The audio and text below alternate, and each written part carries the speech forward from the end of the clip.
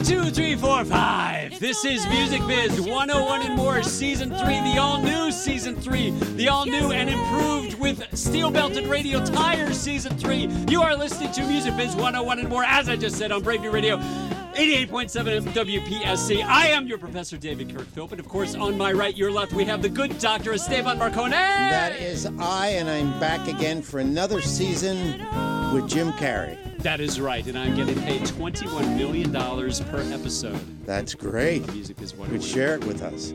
I certainly It's good would. to see you again, Dave. It's always great to see you, Doctor. God, You're another a good-looking year. man. Yes. Unbelievable. And the studio, look at what they've done to it. They've done a lot of great things with the studio. Nothing, here. absolutely nothing, I think, right? Just a few more wires that are... No, they painted visible. it black. Yes, it's like a Rolling Stones song.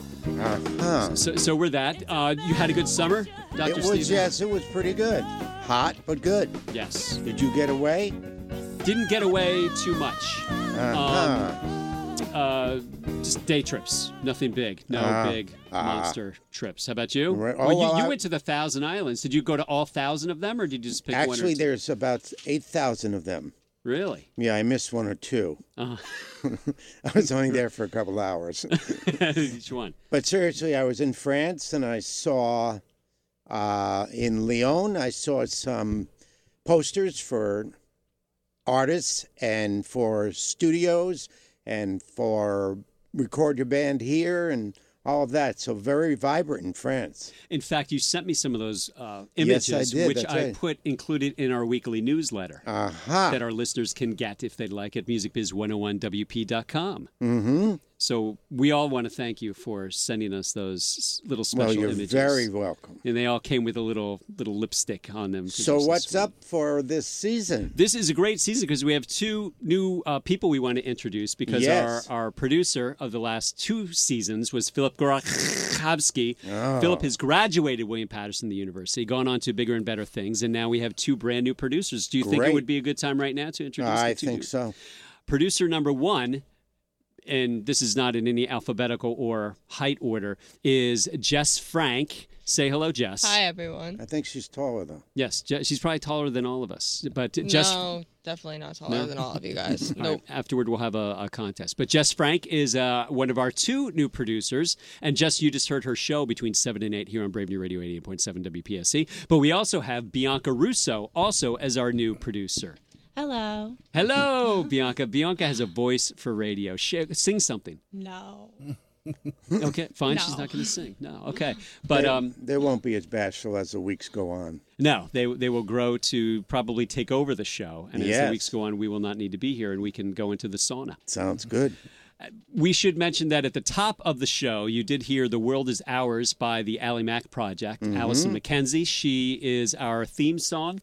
Has been for about going on a year now because we did a great contest last year on Music Biz 101 and More. Correct. And Allie won the contest. It was a theme song contest. In the middle of the show, you're going to hear a little 30-second jingle by Tim Geisen, who is a senior at William Patterson. And Tim put that together. We should remind you that besides this being Music Biz 101 and More, you can find us on the web, musicbiz101wp.com. Sign up for our newsletter. Go there every day. Look at the new stuff we have happening.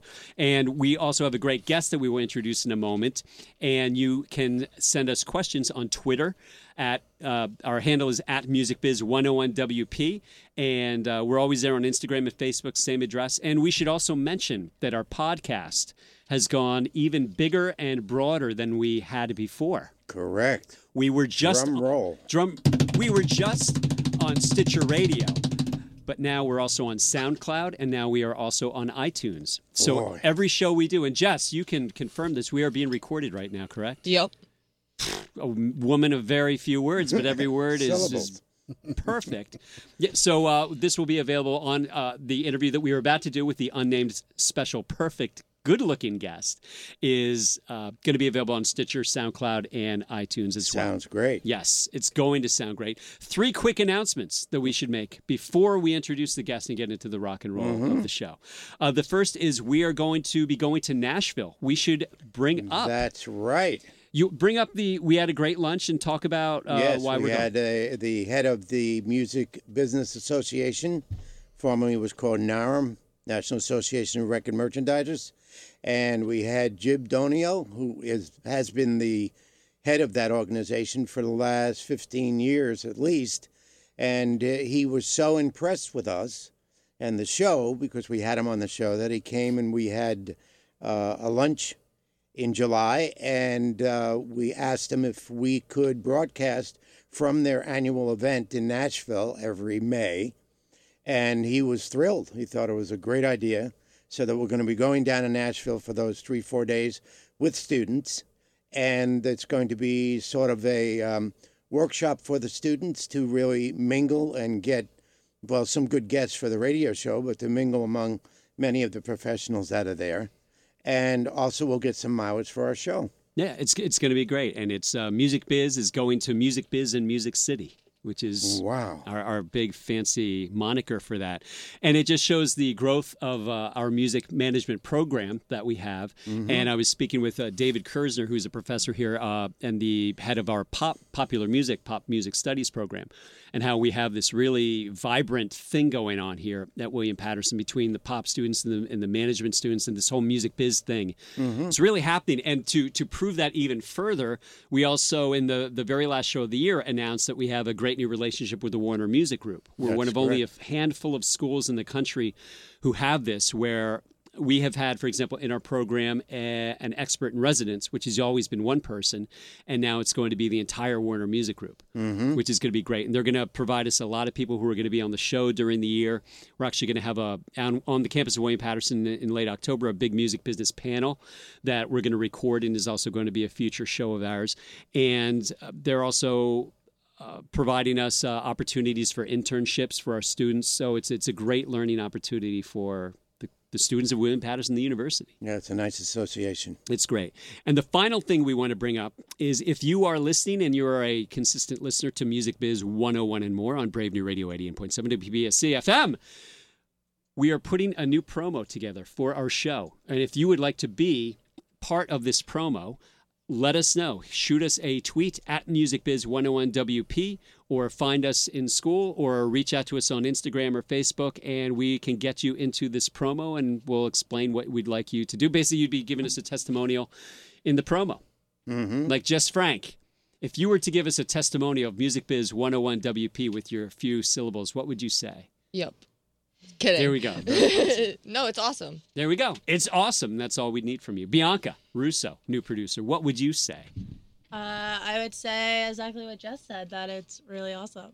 There we go. So their vocabulary has grown, Dr. Marconi, since the show started. So enough of this banter, enough of this silliness. Dr. Stephen Marconi, why don't you introduce the first guest of season numero tres? Certainly.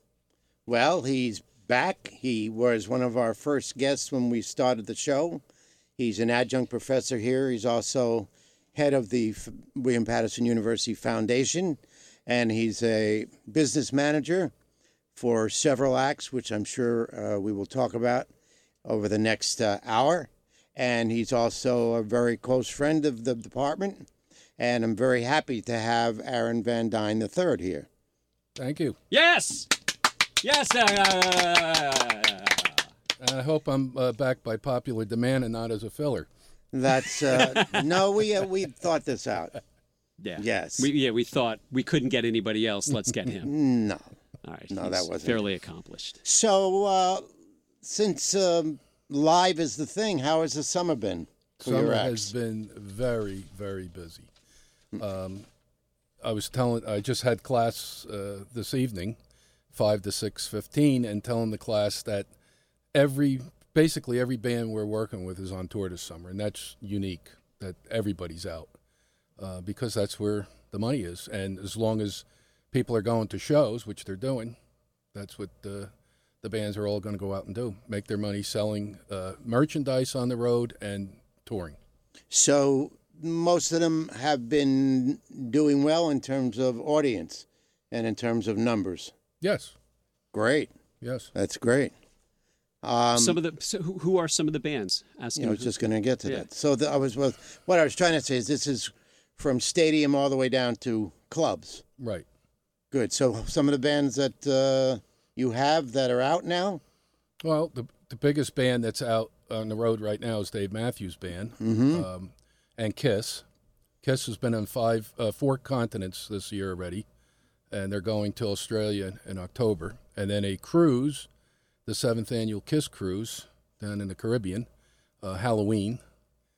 And then they may take a month off. And Three Doors Down has been out since May. I think they go to the end of September. We have St. Vincent. She's out touring. Slater Kinney's out touring. Sharon Jones and the Dap Kings have been touring since February, I believe, this year. Everybody's very busy. Good. So, how does an act move from, let's say, an arena-size venue to stadium? Because there are not many acts that can really fill stadiums per se. Right. Not many acts probably even want to, because it's very costly to put on a stadium show. Mm-hmm. Dave Matthews did it one year, and I think they did it just to show that they could do it. It was a number of years ago. They did 14 stadiums, sold them out. But now they're not interested in, I don't believe his manager, Corn Capshaw, is very interested in doing stadiums anymore. They're just too costly. Kiss has done stadiums, not in this country, but in South America, where you get 80 to 100,000 people in the soccer stadiums. They were over in Europe. They headlined a couple of stadium shows, including the big stadium show in London. But again, they're very expensive to do stadium shows with all the equipment that you need. So Dave Matthews has gone to sheds and arenas? Mainly, like he played this summer down at the PNC. Right. So when you mentioned that the stadiums, but they'll play an 80, 100,000 person stadium in another country. Are the stadiums in the U.S. too small for it to be economically feasible? In those other countries, it's just easier to get 80 to 100,000 people because they're craving for good U.S. entertainers to come. Mm-hmm. So it's easy to sell out. If you hold a big stadium show in Giant Stadium, MetLife Stadium, you need to pretty much sell it out to make money, and that may not happen. I mean, if you're Bruce Springsteen, it might happen, but most acts wouldn't even want to undertake that. Just the cost of putting all the trucks together that you need for the special sound systems, for the reverb in the stadium, and the lighting and everything else. Even though the stadium has lighting, you still need to bring your own, your staging effects. It's just a very costly endeavor to do. Well, last year, Def Leppard and Kiss toured together, and what did they do in a unique way to help save some funds? Right. Kiss has done that 3 or 4 times already. We did it with Def Leppard. We did it with Aerosmith and a few other bands. And the greatness of doing a tour like that is you can co-headline, and even though both may have a different stage, we usually have a 360 stage that turns around. So during the intermission, they'll change the stage, but at least it's less for both bands to share that cost. Lighting is shared, sound is shared, even crew members are shared. Buses, there's some universal crew buses. We call them universal costs for the ones that are shared. And, of course, Kiss uses pyrotechs. Not everybody uses that. But when they're out with them, they usually share in some of it. But it does save a lot of money to have somebody else footing half the bill or 40% of the bill maybe. Mm-hmm. Is it hard to get other bands to say yes to that? Do you guys have to do a sell job to, say, Def Leppard and say, here's why it could work financially for you? No, I think they're aware of it, of how it could work. We did it with Motley Crue also. And usually it's the managers get together and say, look, let's, are you planning anything? If not, why don't we do this? And we can, and a lot of them use the same agent too, like Kiss uses CAA, and I think Def Leppard did too. So it's very easy for them to put that show together. And then you're selling shows out all the time because you got fans from both bands coming to the shows. Yeah, I know stadium, real hot bands like One Direction and like 5 Seconds Summer and so on can play out a giant stadium. But it used to be in the old days that you really, if you weren't a country act, where we used to say people from 8 to 80 go to a country show, it was almost impossible. And I know there were many years that we would talk about how Bruce would sell out 5 nights at Giant Stadium, but in Denver you could get tickets the night of the show. So a tour on a stadium level is really quite a feat when an artist can do that. They have to be extremely hot and extremely, I think, viable to a certain segment of the audience that just has to see them. Like my daughter's 15 and she just had to see One Direction. And last year she saw 5 seconds twice, I think, and so on. I'm sure Taylor Swift could do stadium shows throughout the country. Big fan base, and it's not, like a Bruce's a huge fan base in New Jersey, but maybe Colorado, it's not as huge. Yeah. She, I would think, would sell out stadium shows all over, but do you really want to do them? Mm-hmm. Unless you do them once to say, we've done it. We can do it. Yeah, for the ego. Now, as things changed where for a long time bands would get a guarantee for doing the show, plus if there was money left over beyond the guarantee, they would split it between the promoter and themselves. Is that basically still how it works, that there's a guarantee plus a percentage? Yeah, that's the way it works. The percentages are rare, what we call overages. They're rare because the guarantees are so big that a lot of times, it doesn't allow for any profits to be made to be split afterwards. Mm-hmm. Is anybody working a guarantee versus a percentage? Yep, there's been some shows like that were just, there was no guarantee. It was a split profits show deal. Mm-hmm. And that worked. Right, and the split is higher in those instances than the guarantee plus. Yes, because the band is taking a pretty big risk also. The promoter, even though the show may show a loss, he's still making money from concession, from parking, from sponsors that the promoter brings in. So the band in that case, you have to have some way of knowing. I know when I've done budgets for those, it's scary because you're saying, okay, we know what our costs are. Now here's the income we're projecting. If it doesn't come in, we're in trouble.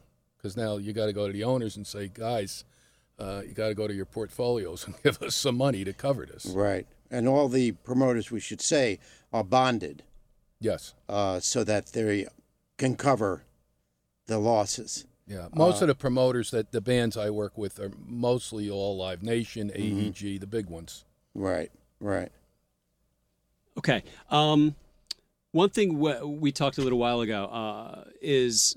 Well, I think people can go back to our original podcast and they can listen to our first interview with you where we go through a lot of the basic stuff. But real quick, could you just give us basically the impression of what is the difference between a business manager and a personal manager? Okay. Well, one good thing for business managers, we usually stick around longer than personal managers do. I mean, we've had a lot of bands that's gone through 4 and 5 personal managers, and we've been with the band from the beginning or for a long time. We take care of all their finances. We collect all their money. We pay all their bills. We set up the budgets. We make sure everything works according to the way it's supposed to work as best we can. Distribute royalties to them, collect their royalties, either do royalty audits or hire royalty auditors to do that. And then it goes, outside of that, because we usually, with most of our artists that have become big, we end up taking care of their families and their family members' housing and buying cars and planes and all kinds of things we get involved in. I'm a vice president of a winery. So, there's all kinds of things we get involved in. Uh-huh. Is that on your resume, vice president of a winery? It's going to go on because just in case, somebody wants to vice president of a winery, maybe. You're the guy. I'm the guy. So how has the job changed? You've been at it 20 plus years? 30, since 82. Wow. So you've seen it grow in the sense that you have more responsibility now? Yes, much more. Much more. And the bands are leaning on decisions or looking for decisions from the business manager? Yeah, I would say that. Some of our artists... such as Kess will say, I want to see Aaron's numbers first before we do anything. Or we go and, or even Three Doors. The manager wants to go to Australia. All right, show us the numbers. Let's make sure it's going to work. Because you can get into some of these situations where it's not going to work. And like I said, then you're going to the band members because you have to pay these vendors or you'll never work again. They're putting in their personal funds. That very rarely ever happens because if we show something that's not going to work, they don't go. All right. Okay, someone like, well, this is a good example of how to, I guess, make money. Someone like St. Vincent, she's solo. I mean, she's alone, and then she hires people. She is a single owner with side people. So if she's going to Detroit, would she bring a band with her, or does she hire? Yeah, she has her own musicians that would tour with her, but that she would pay as I call them sidemen. Right. So they're not part of her profit or loss. Actually, no. They get straight, and she's doing well that way. Yes. Yeah, she won the Grammy last year. Right. For best album. I think it was in, what was the category? I can't even remember. New alternate rock. Uh-huh. Yeah. So she's had a great year. Yeah. Uh-huh. Uh-huh. Let me read a tweet question for you, if I may. It is from Valerie, and her question is because besides being the business manager for music artists, you're also for athletes as well. Yeah, for athletes, we mainly we do some business management, but more or less we do their tax work because of the multi-state taxation that they go through. For example, a player on the Giants might play and get paid in New Jersey, but live in Louisiana. Is that what you mean? No, if he plays for the Giants or any NFL team, every place that team plays, he has to pay taxes in that state, and the team will withhold the taxes based on the allocation of salary to each state. So now you might have to file, if an NFL player, maybe 10 to 12 states, NBA, same thing. Wow. And so you have to break down, okay, if they made $1 million, $1 million divided by, minus something divided by 16? Well, actually, with the professional athletes, it's quite easy because the club does it. We don't do it. Mm-hmm. With the artists, we do it. And the artists, there's 41 states that you could possibly pay taxes in about 80 cities. So we take, first of all, their entity, their corporation that they're using on a road has to report and file in all those places. And then the owners, again, file in all those places based on the W-2s that we calculate for them. So that's the major undertaking. Right there, he just explained what a business manager does. That's right. Why you need a business manager. Because you just don't want to do it. that is an impossible task. It is a pretty tough one. For somebody to do. No, I would think, a band on the road says we're going to go in a van and we're going to go around, and then all of a sudden they get famous and they start drawing 1,000 people, 2,000 people, 3,000 people in these very large clubs, and they're not thinking anything that in Seattle they owe money, and then in Albuquerque they owe money, and then I guess at some point in time. Well, in some locations, some venues, the money is withheld. There's some states that are very proactive, California, Massachusetts, Connecticut, sometimes New Jersey, very proactive on withholding right at the site. The promoter is told, you withhold, and here's the percentage that you withhold. Now, we just got a tweet. Somebody's listening, Carrie Keller, who just graduated MBA in music management. She has a question for you. Speaking of taxes, I have to calculate barter tax. Can you explain more about this and how it works? I've never heard of barter tax. So. There is such a thing. I don't do it because I don't have anybody that does bartering. It's basically services for services or goods for goods without the exchange of cash. I have a partner, Raymond Pinglora, who's also a graduate of this school, who's our tax partner. He could explain it maybe, but I can't. And I don't have. In all the years I've been in business, I have never had anybody do that. Wow. Okay. We should go to a break, and then we'll come back, and we're going to, I won't say wrap it up because we still have plenty of time left, but you're listening to Music Biz 101 and more on Brave New Radio 88.7 WPSC, and we got Aaron Van Dyne, business manager to the stars, with us. I'm your Professor David Kirk, and we... Whatever. Whoever I am. And we have Bianca Justin, of course, El Doctor Stephen Marconi with us. We will be right back. Thank you.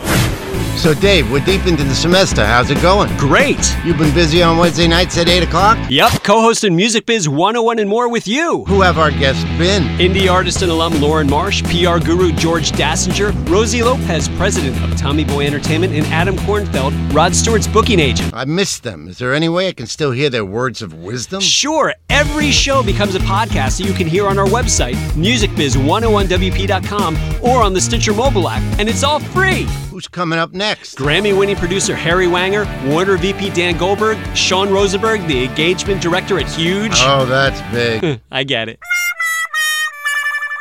The guests keep getting better and better. Our listeners, too. That's Music Biz 101 and more. Every Wednesday at 8 p.m. Only on 88.7 WPSC, Brave New Radio. If you want to learn about the music industry and you don't know where to go, tune into WP 88.7, Brave New Radio. We got managers, producers, record labels, concert promoters galore. You never know what's in store on Music Biz 101 and more. You never know what's in store on Music Biz 101 and more. Yeah. Every Wednesday at 8 p.m.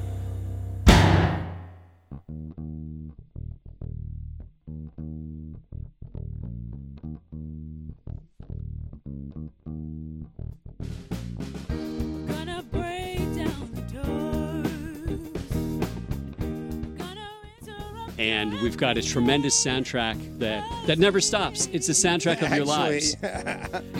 And that is okay. So we're working through this, and we're perfectly fine. And we're still on Music Biz 101 and more on Brave New Radio 88.7, W8.7 WPSC and William Patterson University. I'm trying to say it as fast as I can just for fun.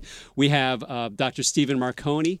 Dr. Marconi, how many years have you been at William Patterson now? This is the start of my 32nd year. 32nd year. I thought he started with William Patterson here. Yeah. Yes, Actual actually. William Patterson himself. No, Jeff Kresge's been here much longer, and Dan Guptill Crane and our faculty, Right. Gary Kirkpatrick.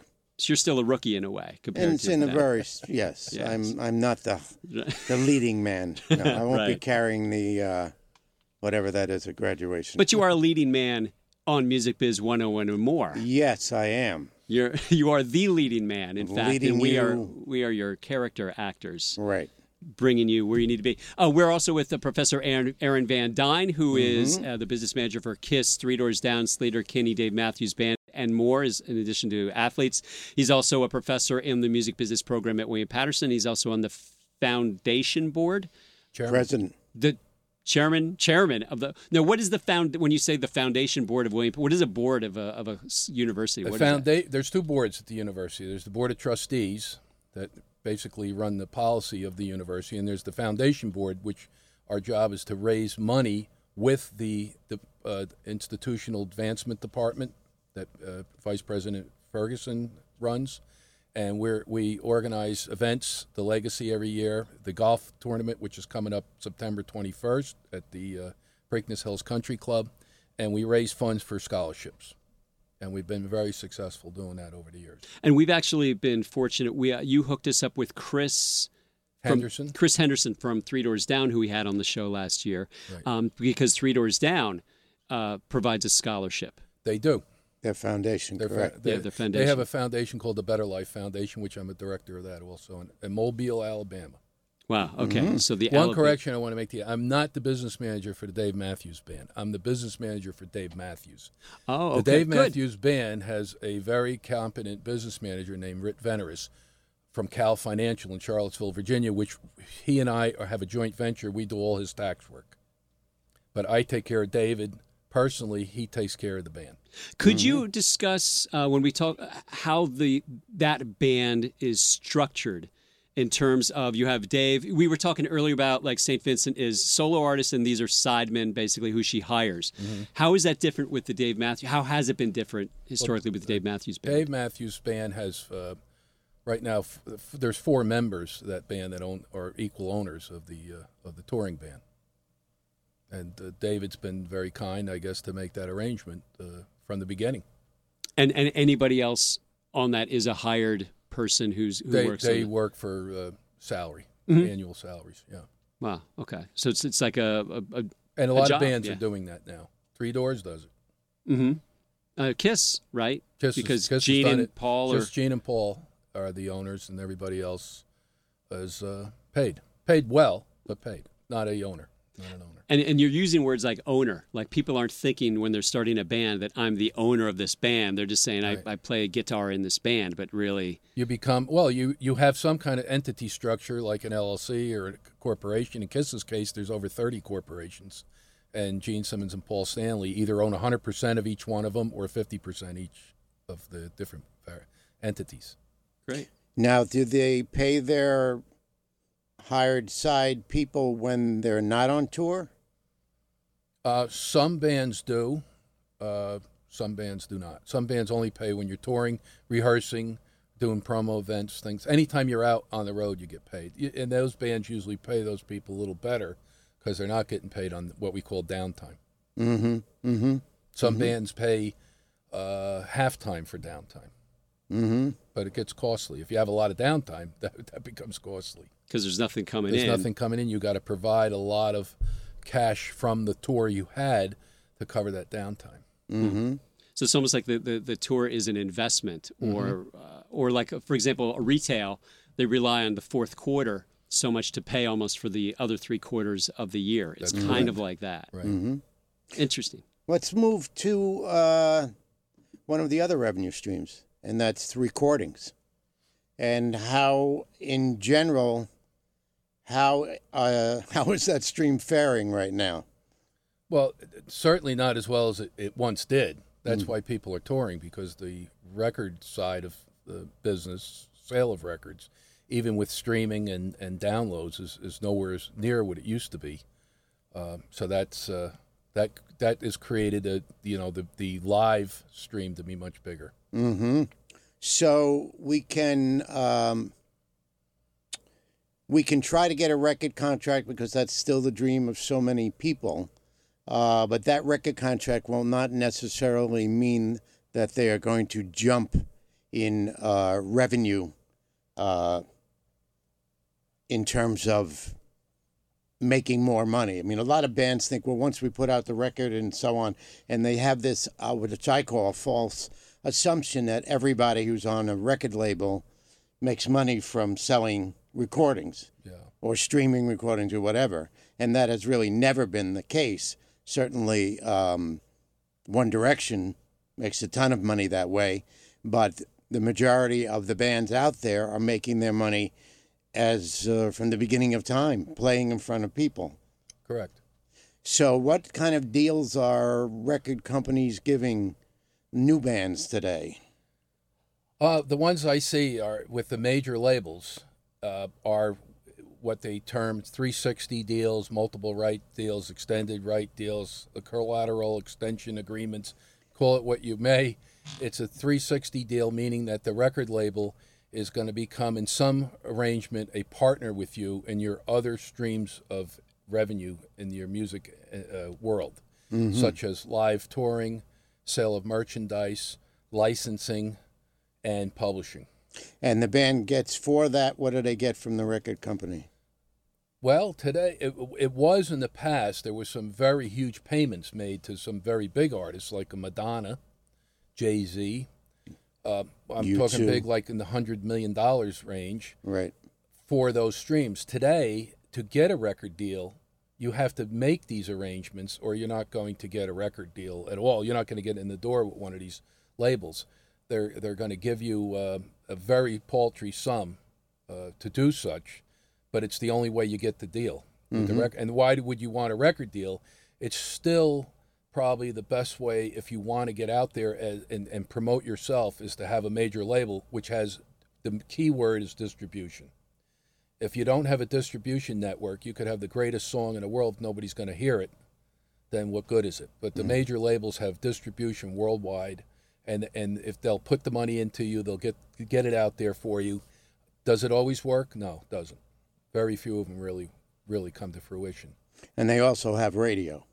Radio is very big too, because songs played on the radio not only will bring in money for the songwriters through ASCAP or BMI or CSAC, but it also will build the band, because more people will hear it, more people will then go to shows, and the radios promote the shows for them. So it used to be called the penny business. Now it's called a fraction of a penny business. when you put the word streaming with it, yes, it's not even a penny. Mm-hmm. Not even a penny. Mm-hmm. What's the buzzword that you read when you look at all the trades, and whether it's Digital Music News or Hypebot or Billboard? Everybody's talking about transparency, meaning the artists want to know how is the label coming up with this payment that I'm receiving based upon streams on Spotify or what my performance rights organization gave to me for what happened.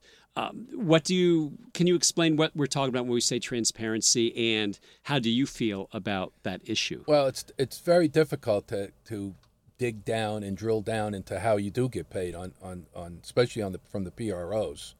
But most artists that we have that are on the radio or on television or cable TV stations and things like that are quite happy with the money they do get from that, because that is still, if they're songwriters, that still is a big stream.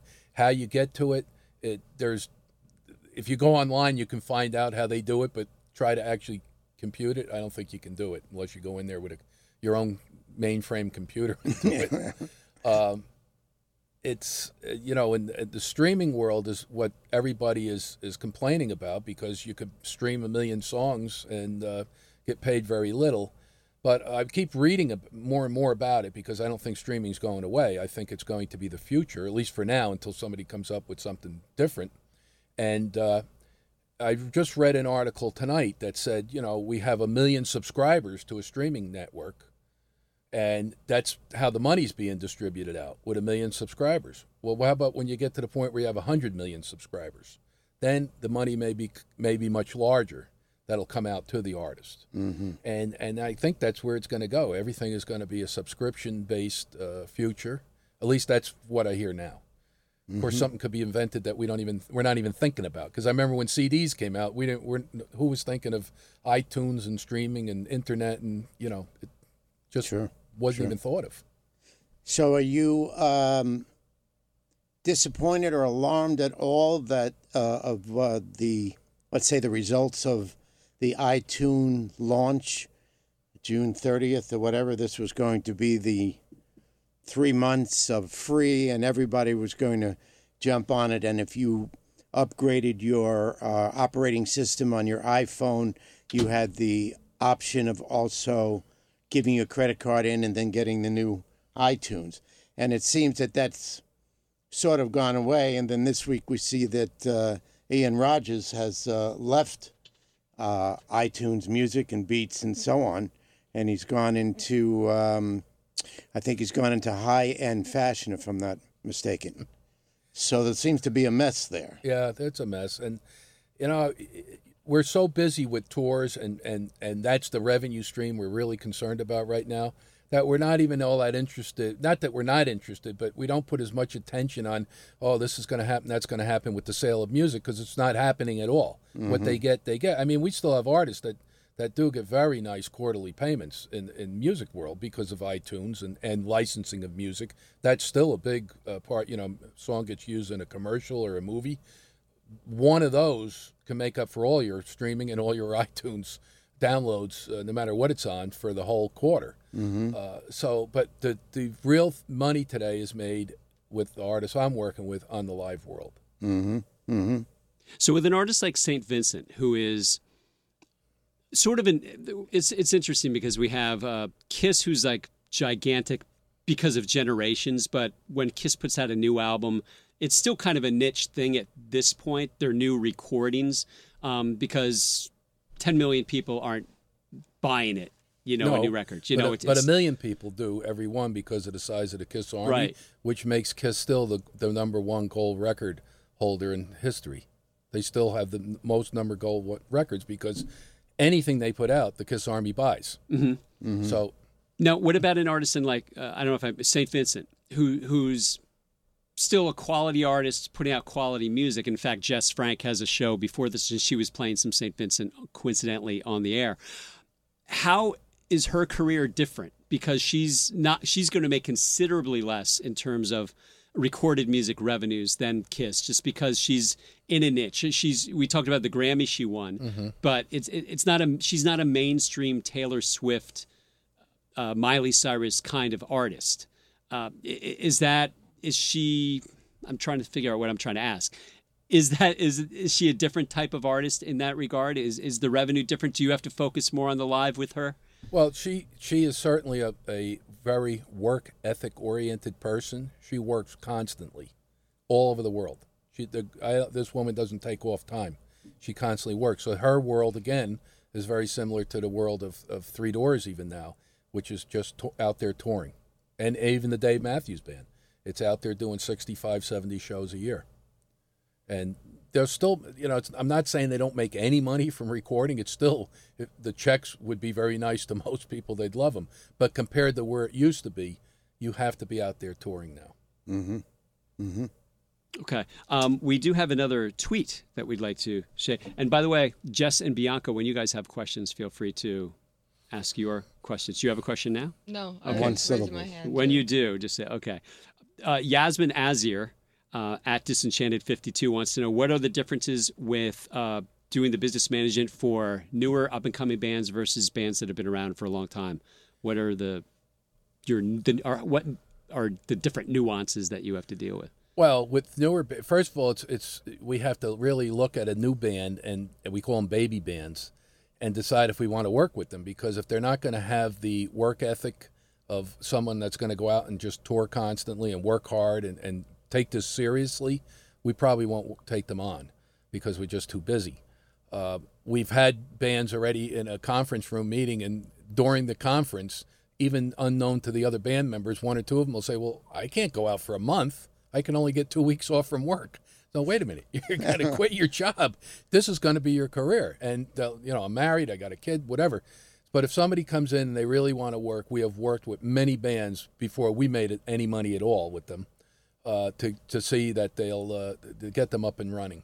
But it's much different because you have to really indoctrinate them on everything that's happening in the world. You have to get them, hooked up with insurances, which they don't understand why they would need equipment insurance and insurance for on the road.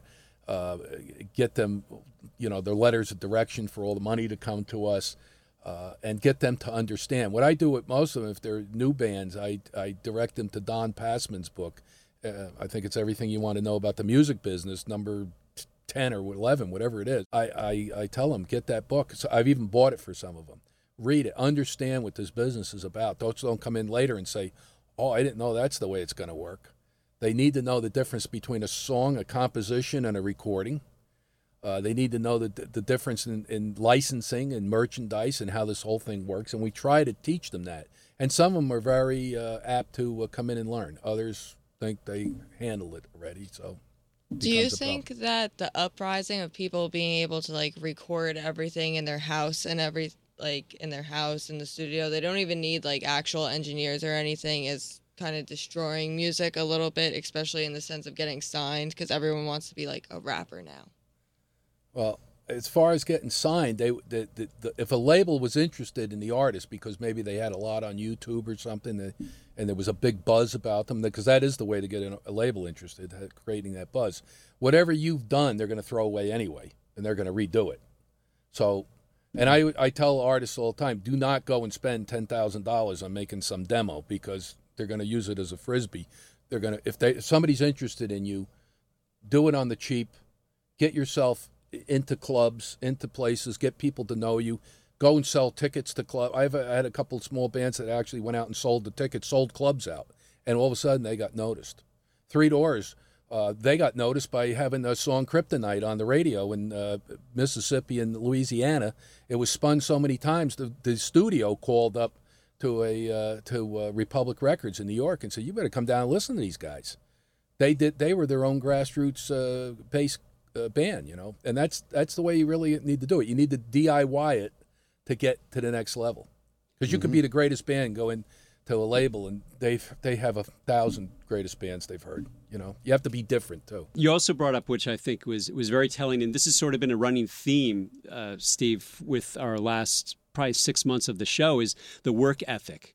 We had Julie Greenwald, president of Atlantic Records, in, and she specifically was talking about when Atlantic Records signs an artist, she wants, just like you, she wants to make sure that artist is going to work and work really hard. And she brought up that some artists don't really want to go international. they don't want to dedicate that much. But then she said there's a guy like Ed Sheeran, just like you compared him to St. Vincent. Ed Sheeran is 365 days a year. He's always doing it. He's always either touring or trying to meet with a radio station or doing social media or writing songs. He's always doing something. And I think I find it almost interesting because if I was in any of these people's shoes, I would be obsessed with constantly doing this. Right. But I find it interesting that you find people and who all aren't the artists like we that. deal with all have that work ethic. Even the bigger ones, like Dave Matthews, he doesn't really have to go out touring, but they do. They have that ethic and work ethic to constantly go out and do it. The guys in Kiss, they're not teenagers. They're out there still doing it. 4 continents this year, and there'll be 5 when they hit Australia, and they do it year after year after year, 40 years. And Gene Simmons is always calling you with an idea or something, right? Email. Gene learned email. That was a problem. So how can a new artist find you? Well, we're listed. The name of my firm is Van Dyne Bruno and Company. We're in Pine Brook, New Jersey, and Red Bank, New Jersey. We're www.vb-cpa.com. We're at Entertain Tax 101, Twitter. And we're on Facebook. Mm-hmm. And you're on LinkedIn too, right? We're on LinkedIn too. I should do more on LinkedIn. I got to see you about getting me more LinkedIn. I'm not LinkedIn enough. JD, Justin Daniel Music, wants to know, is there a lot of stress or pressure for handling finances for these bands? Do you feel a lot of that? Mm-hmm. Sure. Because we're constantly moving money around and making sure that we have enough funds to cover all the expenses. And then have funds. We're always projecting ahead for downtime or in between tours. A lot of times bands are on a tour and they have 2 weeks off in between, 3 weeks off in between. You can't just tell the crew they're done. A lot of times we pay the crew, pay them, put them in the hotels, keep the trucks and everything on. So we always have to project for all those downtimes. And you got to keep the money available to do it. The last thing you want to do is go to the artist and say, we've run out of funds. Mm-hmm. I can't find it right now, but one of our tweets, the question was, how do you deal with artists who appear to be immature when it comes to the funds that they are getting? They're not good with money. Their budget. Yeah. We don't deal with them. Will you cut them loose? We've had artists like that, and we've cut them. Yeah, we call it sweeping the floor, sweeping the room. We just sweep them out. We can't deal with people like that. We don't deal with people on drugs. We don't deal with people that are bipolar and tell you one thing one day and the next day, and there's been people like that. And you just have to you can't deal because you're so intense on, and I have a whole office full of people that are working on these things, but they're spending so much time on the ones that are really into it that when people start giving you a hard time and saying, no, that's wrong and we don't want to do this, or like Julie said, they don't want to go to Europe when the label's saying this is the best thing for you, you got to drop them. And that's why a lot of these artists do get dropped even by labels. Mm-hmm. Mm-hmm. And you don't think about not only they drop by the label, but they're dropped by a business manager or somebody. You don't hear. And sometimes their artist manager too. Mm-hmm. The follow-up question for you. You're dealing with the artist's money all the time. So how do you develop that trust where the artists don't start saying, Aaron, if you say we only have $100,000 in the bank, right, and they're thinking, whoa, I thought we had like 750, yeah, and they start, how do you develop the trust so that they don't feel that there's any, this is money, that there's any hanky-panky. You have to develop trust, and that takes some time. Fortunately for us, we've been doing it so long that most of the bands that come to us don't come through the internet, although some do. Most of them are referred by attorneys, entertainment attorneys that have known us for a long time and vouch for us, agencies, and other artists. And that's the best referral. When Chris Henderson, you mentioned before, he sent us 2 or 3 artists already that they're on tour with, and they'll be complaining about something. He says, you should talk to our business manager. So that's one of the better things. But even then, you have to develop, and we can give people any type of report they want to show them what their money is, where it is, whatever. Some want that, most don't. They just want to see, periodically this is where we are, but we have everything, accounted for to the penny, and we can give that information out at any time. Okay. Kara wants to know, what has been the most challenging aspect for you of being a CPA and also a business manager? Probably dealing with litigation, either between members of a band or with outside litigation that affects a band, because there's just so much work involved in pulling records together and maybe getting affidavits and being deposed, and that's just terrible stuff to me. I hate it. How do business managers get paid? And you don't have to say specifically about you, but how do they? Is it a percentage of deals or what? The standard percentage that I know, and most of the business managers I do know, charge 5% of gross in a very new band, and then as it gets later on and they start developing some real money, that 5% will be shaved down to gross less sound and lights, agency fee, maybe some staging, stuff like that. And eventually, if the band becomes bigger, it can go down to just 5% of net, or even lower, or it's hourly rate. Kiss I've worked with since 25 years, and I've never been a percentage. Gene would never give me. I wish he did, but he hasn't. But he pays hourly rate and has never questioned the bill in 25 years. And I get paid the next day because we pay the money. But he approves it immediately. Him and Paul, two of the best businessmen I ever met in my life. They could be, both of those people could be CEOs of companies. I was watching the MTV Music Awards the other night, and I thought of you because Tori Kelly was performing and she was playing guitar.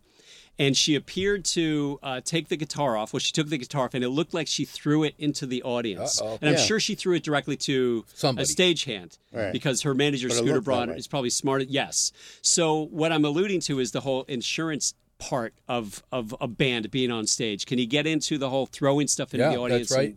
It's right in every one of our insurance contracts that for touring, nothing is to be thrown from stage. Now, all bands flip the guitar picks in the stage, but even that could hit somebody in the eye. But for quite a while, drummers were famous from their drum set, getting up and just heaving those drumsticks out there, and very dangerous. Guitars, Paul Stanley breaks a guitar at the end of every night. That has been thrown in the stage already into the audience years ago, where it got wrapped around a girl's finger and took her finger off because two people fighting over it. So all that now is handed to people in the audience. But there's bands that still do it. I mean, I saw a band last year throw water in the audience, and somebody fell and got hurt. So, I'm sure their insurance company was furious with them. But what are the different kinds of insurance that bands have, and at what point should they start thinking about, I need to get insurance? Especially, if you're going on tour, you need it right away. You need vehicle insurance. And the other thing you need is to have somebody that has a valid driver's license to drive. We've had that problem. So we make sure we get from everybody passports and driver's licenses before they go out. But vehicle insurance, and tell them that you're going to tour and people are going to go in this vehicle. You need equipment insurance, which means listing every piece of equipment by serial number. And we've had cases already where a band one time went on a Lilith tour. First show they were ever going to do, their trailer was stolen with the van. And they found it. It was in Austin, and they found it. The police found it in Dallas, empty of all the equipment. But we had a binder. We haven't even paid for it yet, but we had the insurance binder. They got the money back. They need tour insurance for liability on the tour, and that for baby bands that can run $100 a night, $75 a night, depending on what insurance coverage you get. But that'll insure against acts like that where somebody got hurt. People are always getting hurt at shows, and the first people they sue is the band. So Steve and I form a duo, a folk duo. It would be very good. It would be great. He would and play I trumpet. would business manage you. Yeah, sure. you business manage us, right? Yeah. Because we don't need to hear our music because you just know that we're that good. And so we decide tomorrow we're going to do. We're just going to go and tour. We don't have a record deal. We don't have any buzz out there. But we're just going to go out and we're going to start playing gigs. You would tell us, okay, what do you guys, have you gotten your insurance together? Even at that stage, that the babiest stage. If you're going to do a tour, and we have insurance companies that deal just with that type of insurance. That's their specialty, dealing with bands, and they will set you up with all the insurance you need. Wow. Okay. That's good because I don't think most bands are thinking that. They're also thinking, I can't afford $100 a night if we're only going to be making 50, or we might not be making anything because we had to just buy 30 tickets to even get the gig. Mm-hmm. Yeah. So if you got like booked onto Warped Tour, you would have like, does Warped Tour have their own insurance company that they deal with, and then you all get under that policy and everything, or you have still your own plus Warped Tours? Warped Tour, all those tours have their own insurance because they're going to get sued too if something happens, and but the band itself needs its own insurance. Okay, so it's just Its own, its own liability, general liability insurance they call it, and the equipment and the vehicle insurance, and then there's a host of other insurances you can get too, But that's the basic ones that you need. You can get, there's an insurance called non-appearance insurance, which is very expensive, but and there's a one-off show deductible. But if you have a big show like a Kiss show, and the guarantee is $600,000, and you miss 3 shows because of something that happened, that's in the policy that says that they would pay on. They wouldn't pay you for the first one, but you would get the guarantees for the other 2 shows. But extremely expensive. Mm-hmm. Wow. Mm-hmm. So I think do we need to wrap it up? I have one more question. Good. Wrapping up the question. Fred Goodman wrote a book recently, just came out, on business manager Alan Klein. Did you get a chance to look at that book yet? I looked at something that you sent me. I read through it. I always thought Alan Klein was a lawyer. No. He wasn't a lawyer? No, he was a... I know a not lawyer, even a CPA. a lawyer that I know that did a lot of work with the Beatles, worked with Klein, this Harold Sider, had worked with Klein for a long time. But it's very interesting how he's in the book. Klein became a... he was almost like Louis Armstrong's manager and Elvis Presley's manager, where he was getting the bigger piece than the guys in the band. Because if he was getting 25% and it was 4 Rolling Stones, correct. Well, he was getting more than they were. Yes, it's a very interesting book. I want to read it. Okay. All right, so next week who's going to be here? Next week, we have 3 guests who are going to be in the studio. We're going to have an artist named Lons Pierce, as well as her co-managers, Dave and Cal. And we're going to do a lot of talking with them about the artist who is an entrepreneur. She's got a lot of stuff going on, and why does she have co-managers? Mm-hmm. What do you do with co-managers? And what kind of an artist is she? She's a hip-hop rap artist. So that'll be pretty cool to have. And we want to thank you right now, Professor Aaron Van Dyne, for being on the air. Professor Van Dyne, thank you so much for being here on the air. Want to thank Jess and Bianca for being our producers today and every day of the year. Thank you, Bianca and Jess. Want to thank Dr. Esteban Marconi. Well, thank you, and you too. Yours truly, Professor David Kirkville. Oh, you got it. And you could call him. You got his name right then. I actually was able to say it. So you have been listening to Brave New Radio, Music Biz 101 and more. Next week, come back, 8 o'clock Wednesday night, and you are going to be listening to the Ally Mac Project on your way out. Don't forget your tweets. And thank you, by the way, for tweeting all your questions. We do appreciate it, and tweet us next week. We love you, and adios!